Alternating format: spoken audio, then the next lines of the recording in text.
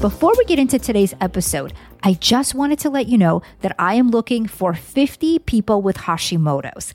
If you have been diagnosed in the last 10 years and you feel lost or confused about exactly what to do, then I want to invite you to join me for a free training call on Thursday, May 16th at 8:30 p.m. Eastern, where I will show you how to support your thyroid for your thyroid type and your specific Hashimoto's triggers. You will also find out how to lower your thyroid antibodies and how to get to the bottom of all of your thyroid symptoms, the weight gain, the fatigue, the brain fog, the inflammation, the hair loss. Please go to inatopoler.com/Zoom call to register, and I will send you all of the call details. I only have room for 50 people, so please be sure that you register at inatopoler.com/Zoom call and get your spot right now. Meet Alicia. She has Hashimoto's and hypothyroidism, and in addition to fatigue, she has lots of bloating and skin issues. She can wake up with a relatively flat stomach, but as the day goes on, after consuming pretty much anything, even water, her belly gets distended. It's uncomfortable, and by the end of the day, she can hardly button her jeans. She tried making diet changes based on her doctor's recommendations for the bloating, but it only helped a little bit, because then even the healthy foods still gave her gas and bloating. Her other main issue was her skin. It was dry and irritated, and in her own words, she described it as looking saggy, wrinkly, and just blah. And by the way, blah is a word I hear a lot about skin. And she tried countless lotions and potions, you name it, but not much has changed. I actually met Alicia inside my Thyroid Mystery Solved program, and I saw that while she had made some changes previously and started to avoid the more gas-producing foods, there were many, many other areas that she hasn't supported yet and that were a big part of the issue. I knew exactly where we needed to look to solve her health mystery. Every year, thousands of people are told there's no explanation for their health concerns and no way to fix them. They feel frustrated, undermined, and lost. I know because that was me before I figured out the actual causes and reclaimed my health. Now, I help others do the same. I'm Ina Topoler, and this is Health Mystery Solved.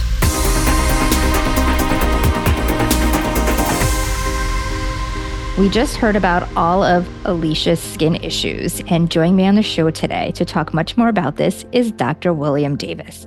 You may remember Dr. Davis from an episode we did 2 years ago.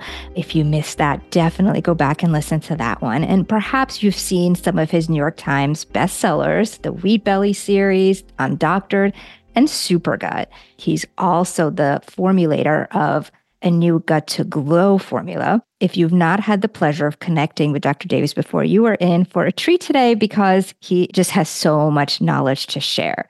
Dr. Davis, it's wonderful to have you back. Welcome to Health Mystery Solved, Thyroid and Hashimoto's Revealed. Thanks, Ina. Thanks for the invitation. Always glad to come back.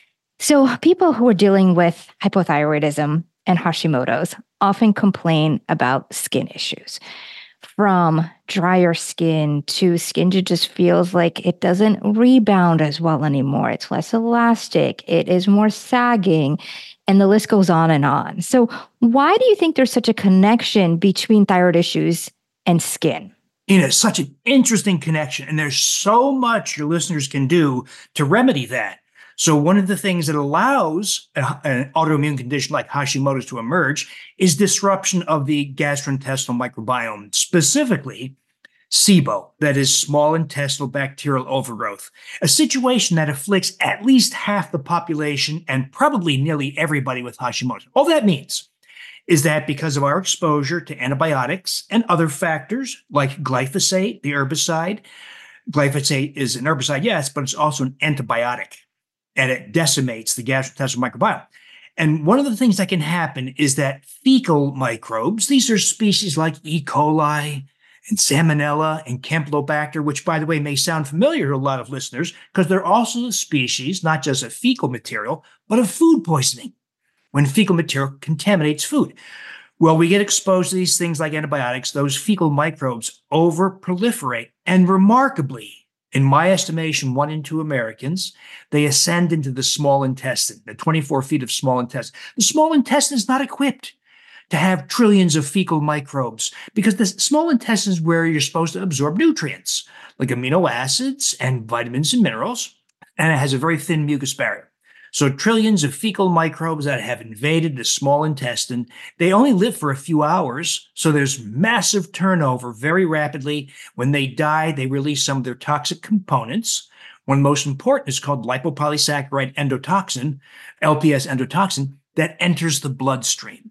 And when it enters the bloodstream, it does all kinds of bad things to your health. It could be the start of weight gain. It could be the start of type 2 diabetes, insulin resistance. It impacts cognitive health. It impacts heart disease. But it also dries your skin because it makes its way to the skin. So redness, dryness, irritation, and even rashes, anything from seborrhea to rosacea and psoriasis is related to the bowel flora. So one of the things that led to a whole host of insights, Ina, and new projects was restoring a microbe we've all lost, and that's Lactobacillus reuteri, Reuteri, named after the German microbiologist who discovered it in 1962 in a woman's breast milk. Well, since then, it's almost impossible to find in people anymore because it's disappeared, because it's very susceptible to common antibiotics.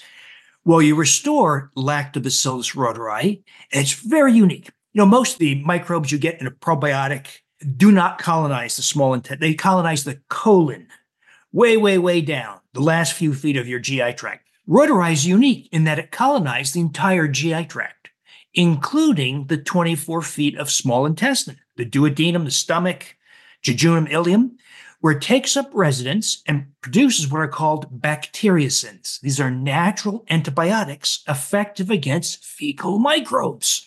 So a woman restores Lactobacillus reuteri. It pushes back those fecal microbes by killing them, and it reduces that burden of toxic components into the bloodstream, and it improves skin. But it goes even farther because reuteri also sends a signal via the myenteric nervous system, the nervous system of the GI tract, up through the vagus nerve, past the diaphragm, into the chest, up through the neck, to the brain. And it tells your brain to release oxytocin, the hormone. So a lot of listeners will know oxytocin, the hormone of love and empathy. It's also the hormone of skin health and body shape and composition. So lots of things in there. But one of the things that oxytocin does is it causes an explosion in dermal collagen. Interesting. There's a dramatic thickness in the dermal. When we age, the dermis thins, and the collagen in the dermal layer becomes brittle, and your body reabsorbs it. So the skin becomes thinner, crepey. You get more wrinkles. Well, here's a way to restore collagen, not just a little bit, an explosion in collagen. And oxytocin causes an increase in sebum production. Sebum is the thing that makes teenagers have really moist skin.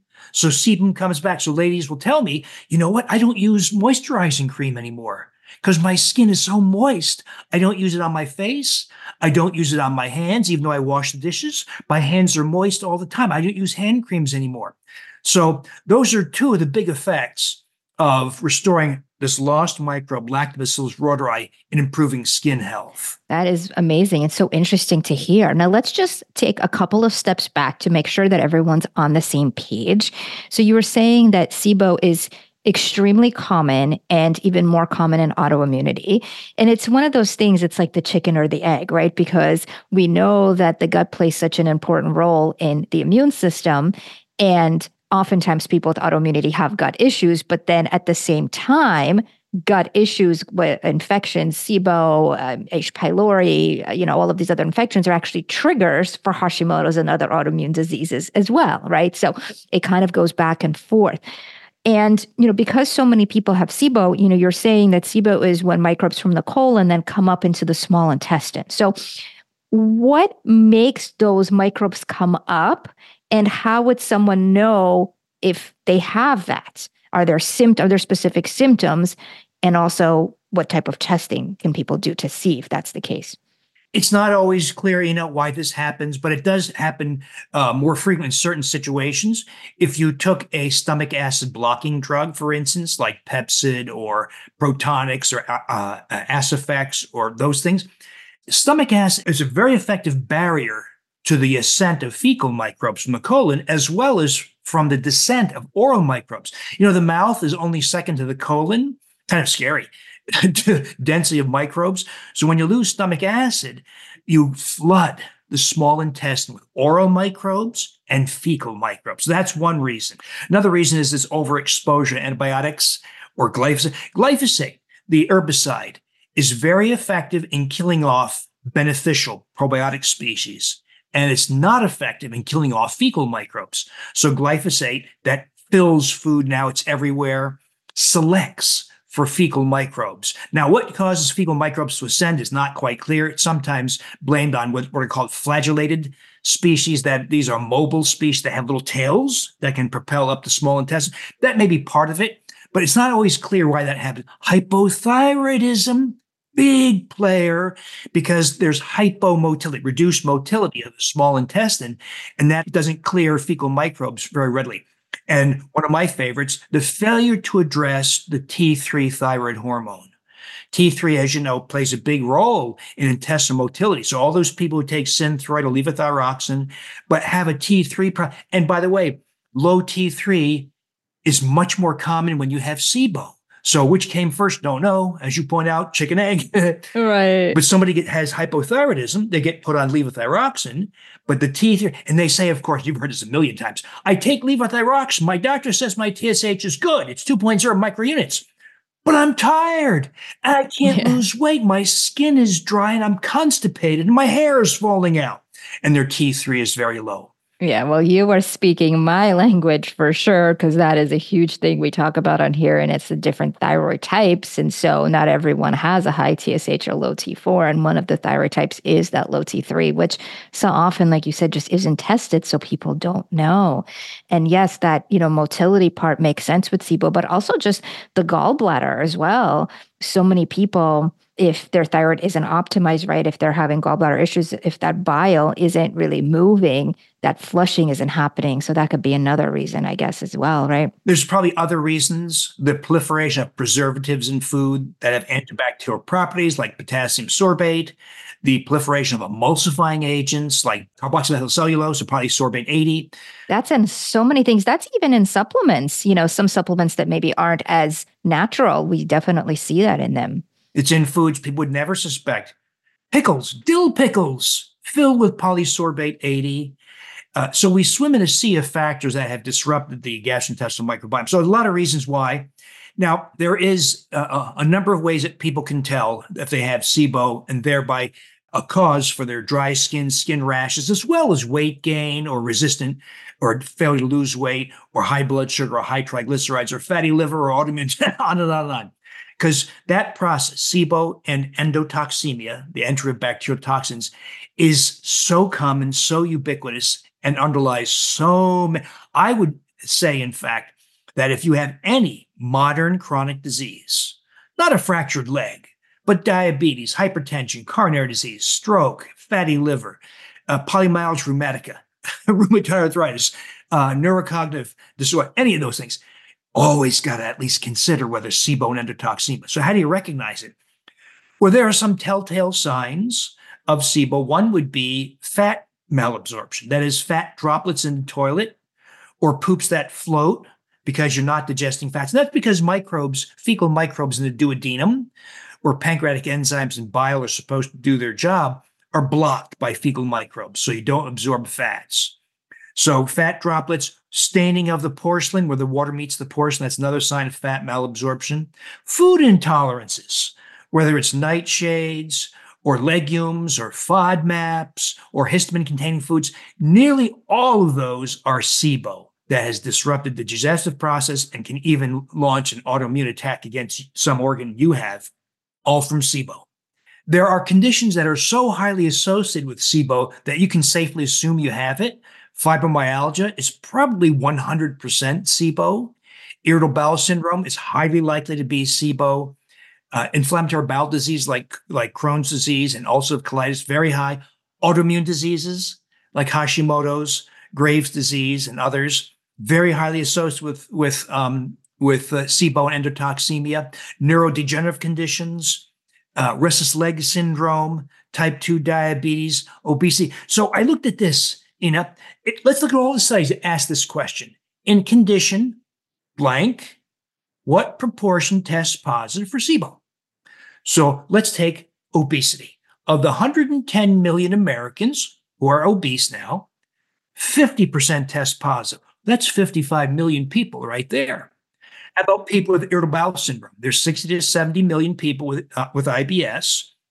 It varies from study to study, but about 40% will test positive. So what's that? 24 to like 30 million added on. Add up all those conditions we mentioned, and you easily exceed 100 million, approaching 150 million people. We're talking about something as common, probably the largest epidemic ever in the history of our species on this planet. But as you know, it's not being talked about because it takes a generation for my colleagues, just as it has with thyroid. They're still talking about levothyroxine and Synthroid being the ultimate, right? They're so far out of touch because it takes a generation or longer for my colleagues to catch up with the science, and the science is out there. Yeah.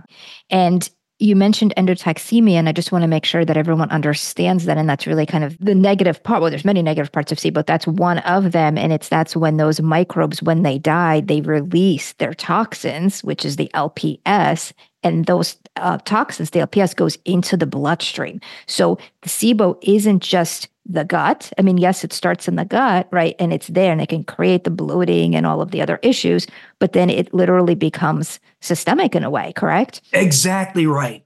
So it's become crystal clear with good science, good evidence that microbes in the GI tract can export their effects to your brain, to your skin, to your thyroid gland, to your stomach, to your heart, to every organ of the body. There is no organ in the body that is immune to the effects of endotoxemia. And so while the doctor, for instance, gives you an antidepressant, but fails to address the endotoxemia that is a major driver of depressive symptoms, or gives you a cholesterol-reducing drug when the driving force behind your heart disease is endotoxemia from the gut, you can see that conventional pharmaceutical therapies are largely ineffective and do not address the underlying. Not to say that endotoxin causes everything, of course not, but it's a major factor in numerous thousands of diseases.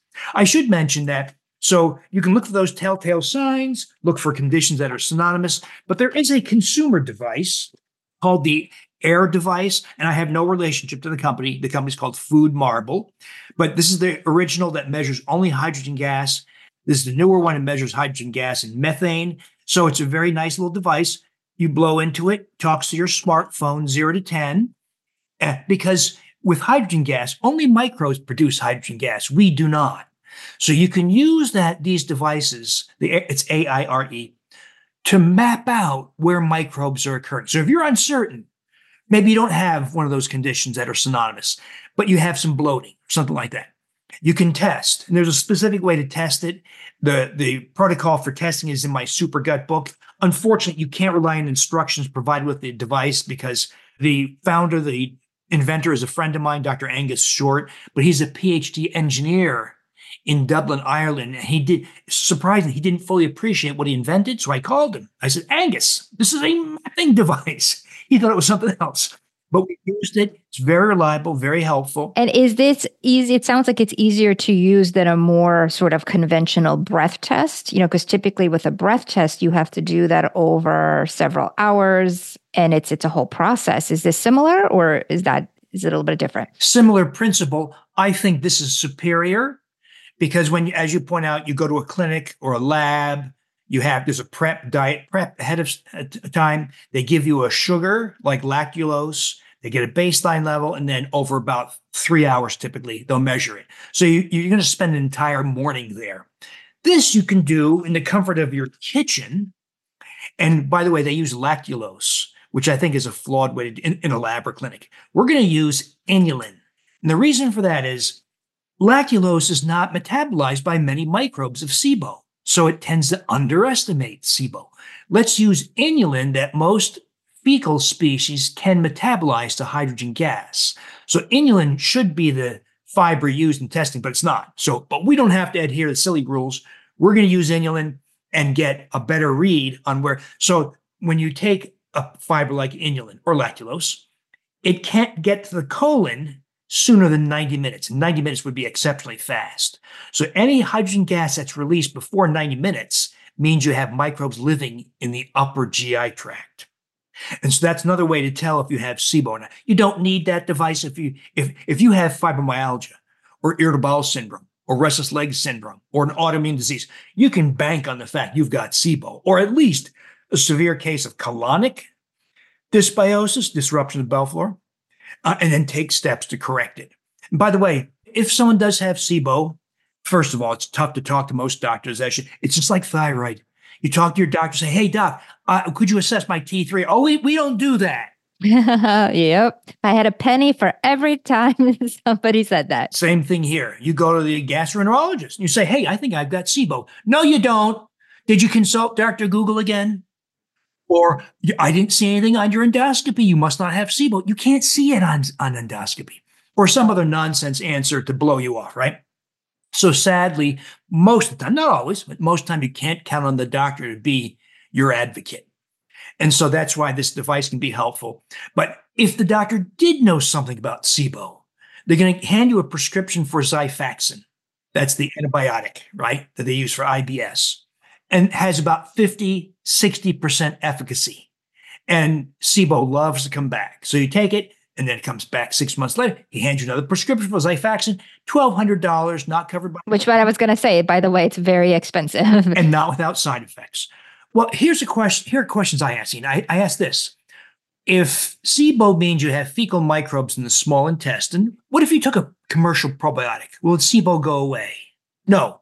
It might reduce some bloating or something. In fact, it might actually even make it worse, right? Depending on the person, because they're just going to be a fight in between the bugs then, and then the good guys come up too. Might even make it worse. So what if we chose microbes that colonize the small intestine? That's where SIBO occurs. And what if we chose microbes that are able to produce bacteriocins, natural antibiotics effective against fecal microbes? So I chose 3. Our friend I mentioned earlier, Lactobacillus reuteri, upper GI colonization, bacteriocin producer. Lactobacillus gasseri, the BNR17 strain, upper GI colonizer, bacteriocin producer. I threw in a strain of Bacillus coagulans because it produces another bacteriocin, doesn't colonize upper GI tract, but it has a great track record for relieving the symptoms of IBS. We make a yogurt out of it. Not because we love yogurt, but because it's our way of increasing microbial count. So we use my method of extended fermentation, 36 hours.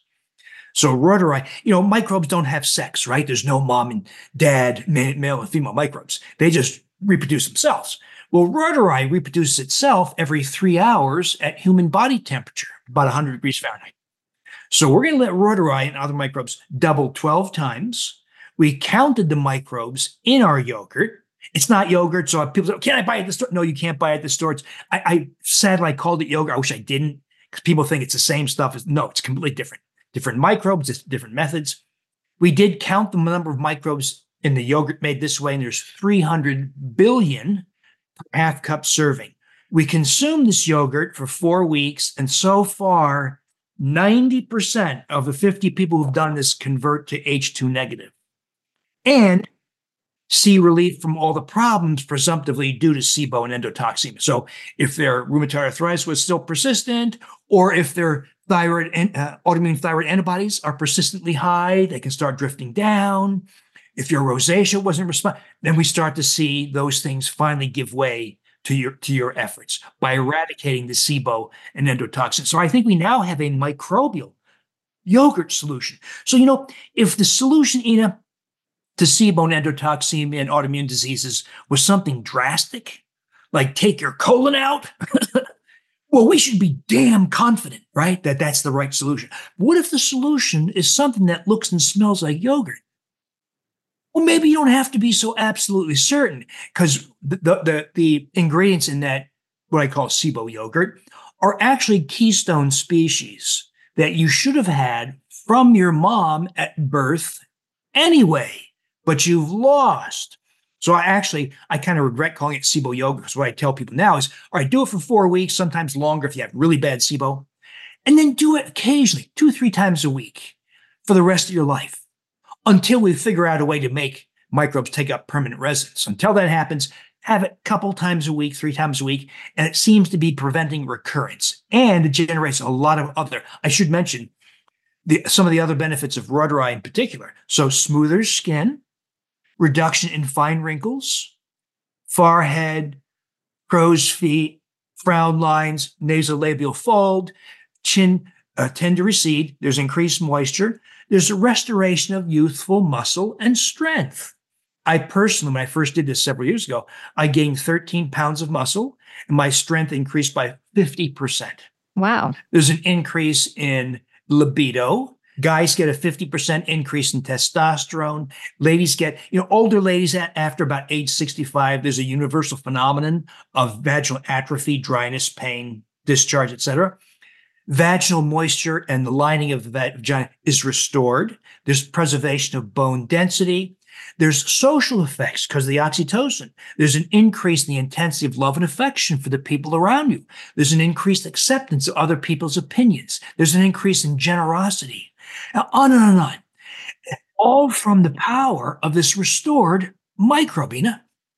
And it's amazing how much our microbe has to do with everything in the body, because a lot of the things that you're mentioning with especially the skin and some of the vaginal moisture and tone and bones, and muscle even, right? A lot of that is estrogen specific too. So most women, if they're not doing any type of hormone replacement as they go through perimenopause and into menopause, they're going to see a decline in all of these things. So it almost sounds like and we know the microbiome signals so many different things. So it's as if it's somehow, obviously, it's not maintaining estrogen because the ovaries aren't producing at a certain age, but it's almost signaling those same pathways. Is that correct to say? Yeah, I cringe when I hear a woman say she's going to take estrogen. The choices females have for poor libido are awful. There's none, essentially. There's an oral drug and an injectable drug, and they're terrible, so bad the FDA is contemplating retracting their approval.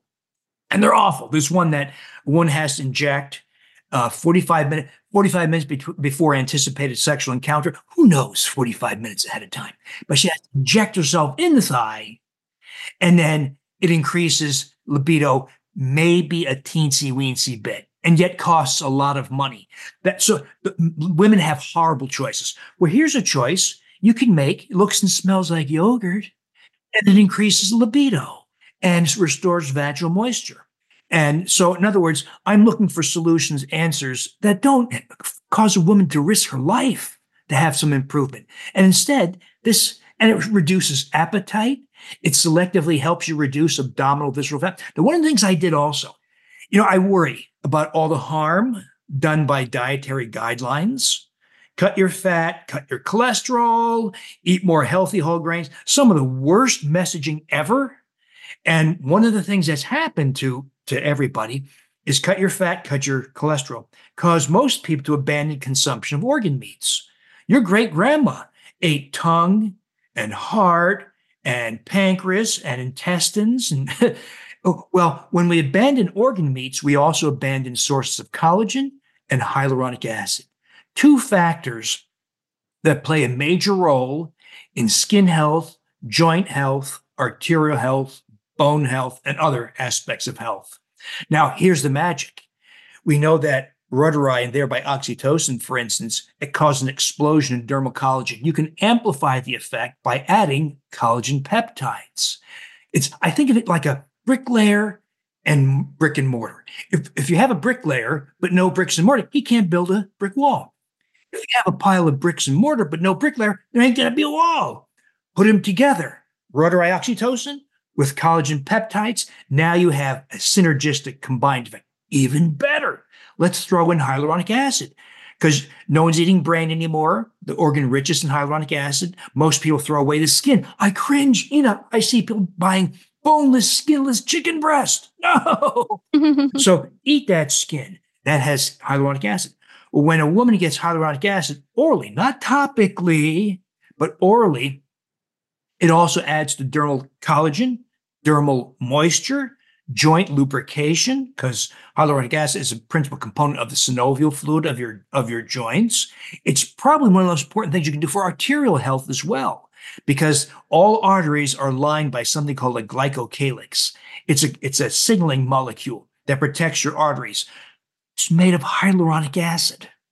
So we add hyaluronic acid, and you get this massive synergy when you combine these things, whether it's in joint health, skin health, losing wrinkles, skin moisture, muscle health. And so we're seeing, we did a recent small human clinical trial. We did it for skin purposes, so it's small, 25 ladies. We asked them not to change their diet. Don't change your exercise program. Just take these components, the rhodori, hyaluronic acid, collagen peptides, and I threw in a carotenoid, astaxanthin. Carotenoids like beta carotene.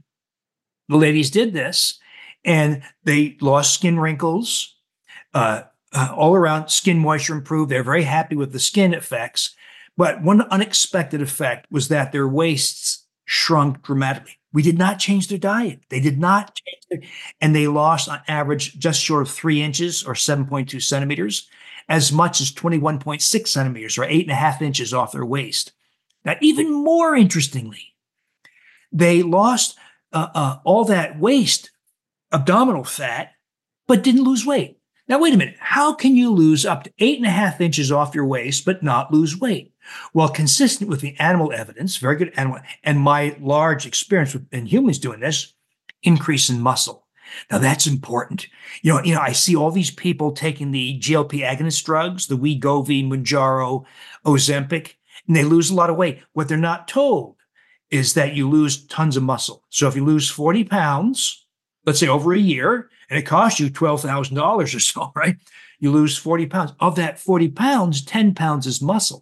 And especially because most people who take those drugs don't have the proper instructions of what to do. You're supposed to lift heavy weights. You're supposed to change your diet. You're supposed to do all these things that they're unfortunately not doing. So it's even more muscle loss. Yeah. So if you lose 10 pounds of muscle, think about 10 pounds of ribeye steak on your kitchen table. It's a lot of muscle.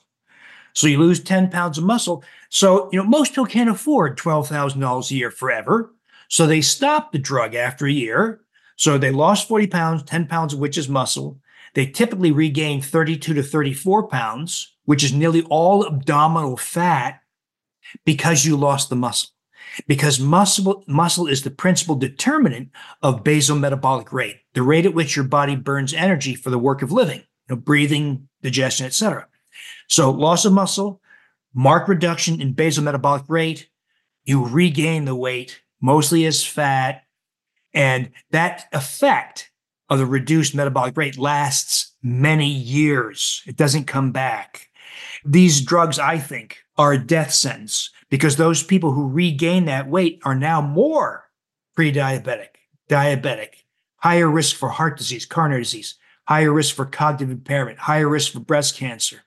The FDA approved a class of drugs that destroys your health once you stop them. And so I think what you and I are talking about, are a way to restore youthful muscle, not lose muscle, gain muscle, target abdominal visceral fat, and look younger. And I think it's just amazing that these bacteria can have those types of benefits. It is talked about quite a bit about the microbiome's effect, but I don't think not nearly in this much detail, about that. Do you think that it's the good bacteria, so the rhodori and some of the others in the small intestine, that are creating it? Or do you think that it's getting rid of these fecal bacteria that is doing it? Or is it a combination of both? Yeah, I think it's a combination of all those things.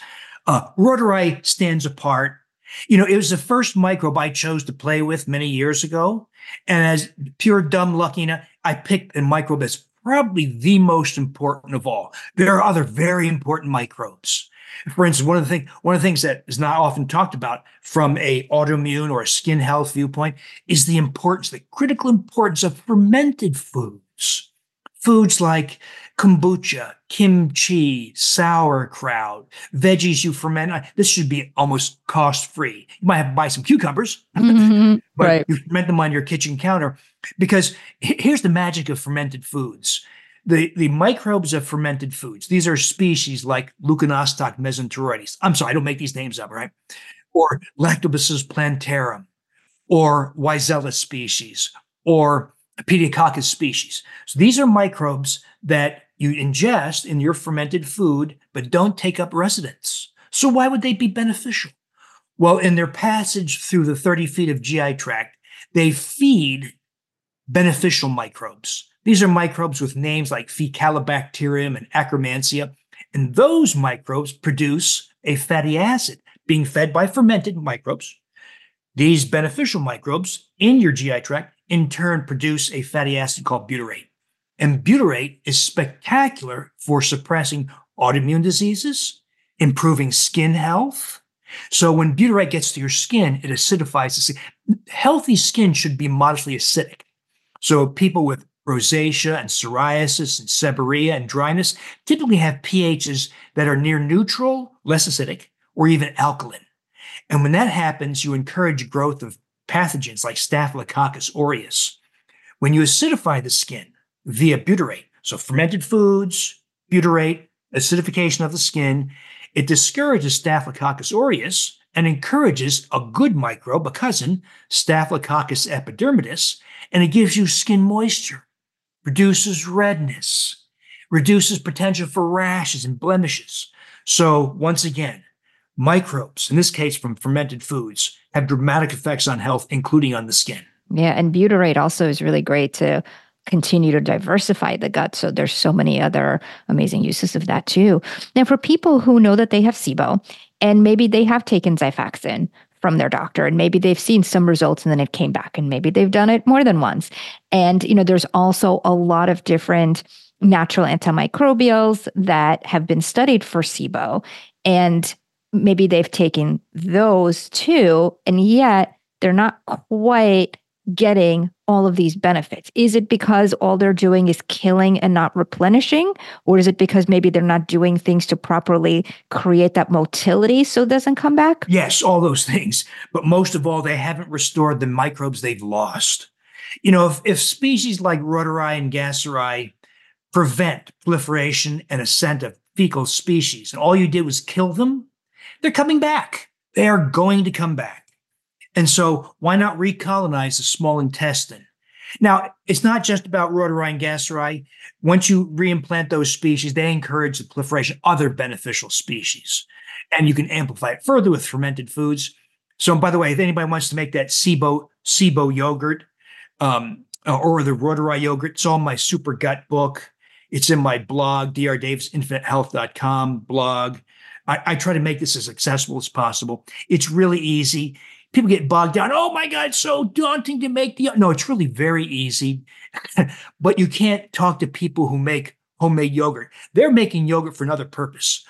We're making it as a bacterial count amplification system that happens to look and smell like yogurt. So you can't use store-bought yogurt to do this. They won't even come close. It's completely different. But that's all the recipes are easy. There's a little bit of expense involved because you have to source the microbes. There's no one source for them. So there's a few dollars to spend to source the microbes from various companies. And it's all listed in the Super Gut book where you get these things. You will need a device. These are body temperature fermenting microbes. So you need some device to keep it at about 100 degrees Fahrenheit.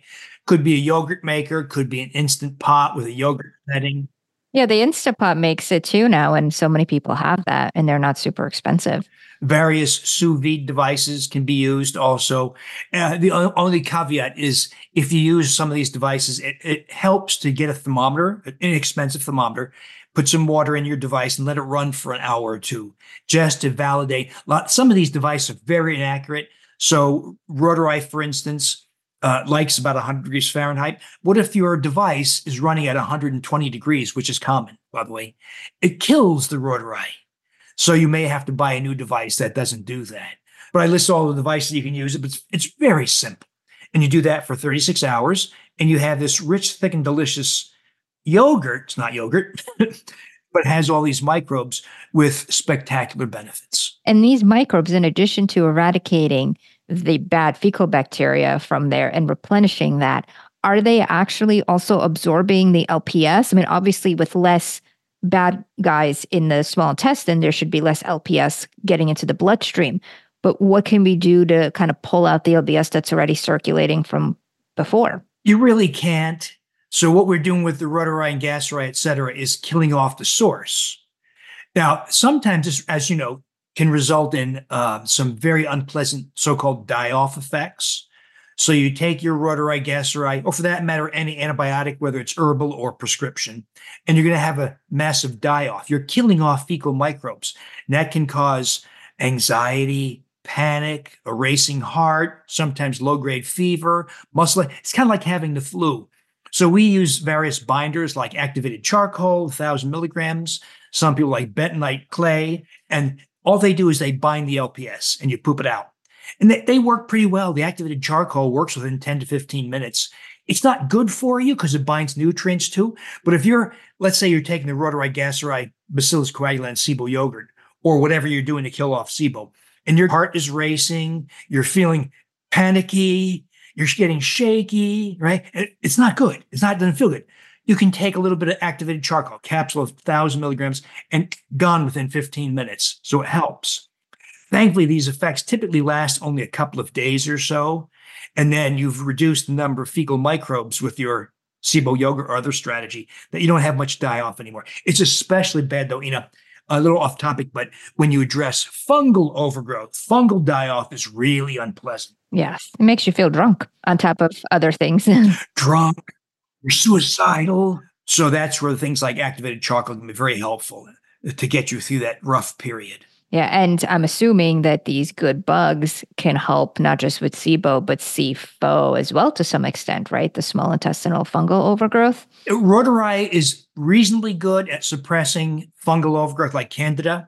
Some of the other species like Gasseri also helpful. What I've never seen, though, is fungal overgrowth eradicated just with microbes alone. So we do add some other things to reduce fungal species. I have a recipe, very simple and fun.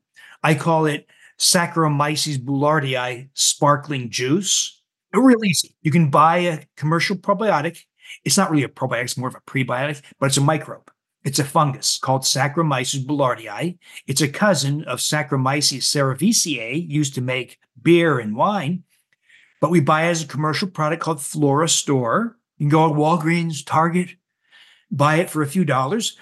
We empty one capsule into any volume of juice. The murkier, like apple cider, not apple juice. I use a mango passion fruit juice. Just make sure there's no preservatives in the juice, no potassium sorbate, no sodium benzoate, just juice. So empty that capsule into the juice, cap, agitate lightly, uncap or loosen the cap. And typically it takes it differs on the juice, but typically 48 to 60 hours.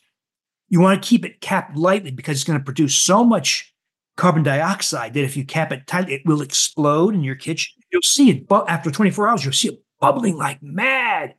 Well, after 60 hours, we go 60 hours because we want all the sugar to be gone. There's so much sugar in juice. We want the microbes to consume the sugar. So taste it. It's typically 60 hours, depending on the temperature in your home. But typically 60 hours, taste it, should be very minimally sweet, if at all. And we consume that half cup, once, twice, 3 times per day. One of the most important things you can do. That helps you in the fight against fungal overgrowth because it's a fungus. It competes with Candida and other species. Right. We also use some other things if you do have fungal overgrowth. Berberine is very good for that. Curcumin is okay for that, not real helpful. Oil of oregano, very helpful. Love oregano. Yeah. Garlic. So there are things you can use for fungal overgrowth. I think fungal overgrowth, I think you know this, is a lot more common than people suspect. Oh, yeah. Often evidenced as eczema. It's a very common expression of fungal overgrowth. Fungal infections elsewhere, a lot of fungal infection behind the ears, dandruff, under the neck, under the breasts, in the groin, on the toenails, on the fingernails, very common. And I take that to mean if you got fungal infestations on the other parts of your body, a vaginal, if you have fungal infestations elsewhere, it may signal that you have fungal overgrowth in the colon, maybe in the small intestine as well. We're actually doing a couple of more episodes really specific to Candida and getting a lot more in depth into that as well. So we'll have a lot more information on that too. Dr. Davis, this has been so informative. I love how you explain things in such a simple way. And I'm just so excited to hear about all of the new research you're doing and the product and how much of an effect it has on SIBO with something very simple like that, but also the effect of that on skin and on our waistline and our muscle and all the things that you mentioned. So for those that want to learn more and want to connect with you, how can they do that? Where can they find you and find more information? There's a super gut book like that one there. Mhm.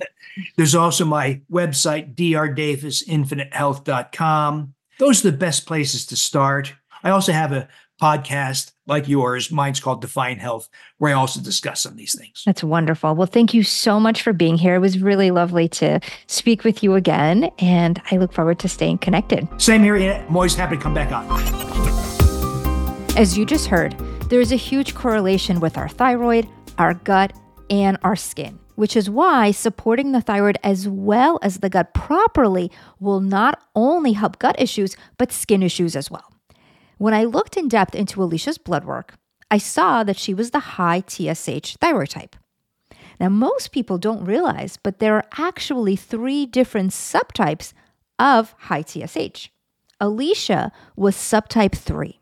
And by the way, if you want to know more about your thyroid type and how to use it to help your thyroid, please be sure that you are on my email list.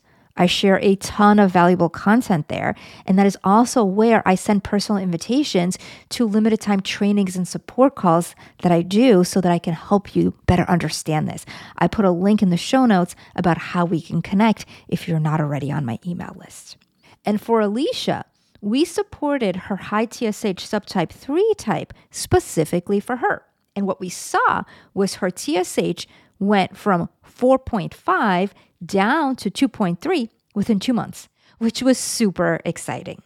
As we were doing this, we also ran a stool test and a SIBO test, and we did find overgrowth. I first used 3 products from Biotics, ADP, FC Cytal, and Dysbiocide. And we did that to clear out the bugs.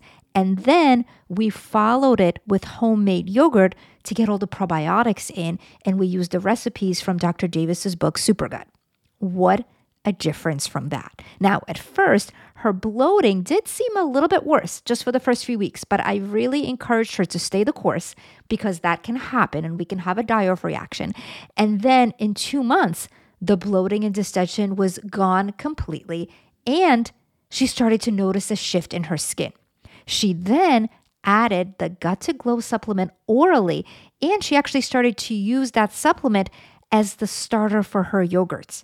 And she's so excited to see even more changes in the coming months using both the yogurt and the Gut and Glow to keep the SIBO at bay and to continue supporting her body with the Reuteri, the collagen, the astaxanthin, so that she could see even more differences in her skin. If you wanted to try the Gut to Glow supplement, I am really excited to give all of my listeners 10% off with code GLOW on my website, and I will put the link to the Gut and Glow in the show notes. As always, you can see the full show notes on the website or just scroll down to see them wherever you're listening to this right now. The Gut and Glow is best when used consistently, so for about 8 weeks. And while, of course, some may see differences much earlier, it is recommended that you stay the course to really see changes, and you can use it to make your very own homemade yogurt as well, in addition to taking it orally. Between the gut and the thyroid support, her skin has a glow now. The dryness was gone. She actually hardly even needed lotion anymore. Her skin was so much more plump, and that actually made the wrinkles a lot less noticeable. She was really, really excited, and of course, so was I. If Alicia sounds like someone you know, can you please share this episode with them? And please be sure that you're subscribed to the show so that you never miss an episode. We have a lot of exciting episodes coming up in the next few months. We have lots of guests talking about things like Candida. We're going to be talking more about Epstein-Barr, more about very specific strategies that you can use right now for hypothyroidism and Hashimoto's. So please be sure that you stay tuned. And I am so excited to continue to connect with you. And I will see you next time on Health Mystery Solved, Thyroid and Hashimoto's Revealed. All information, content, and material on this podcast is for informational purposes only and is not intended to serve as a substitute for the consultation, diagnosis, and/or medical treatment of a qualified physician or healthcare provider.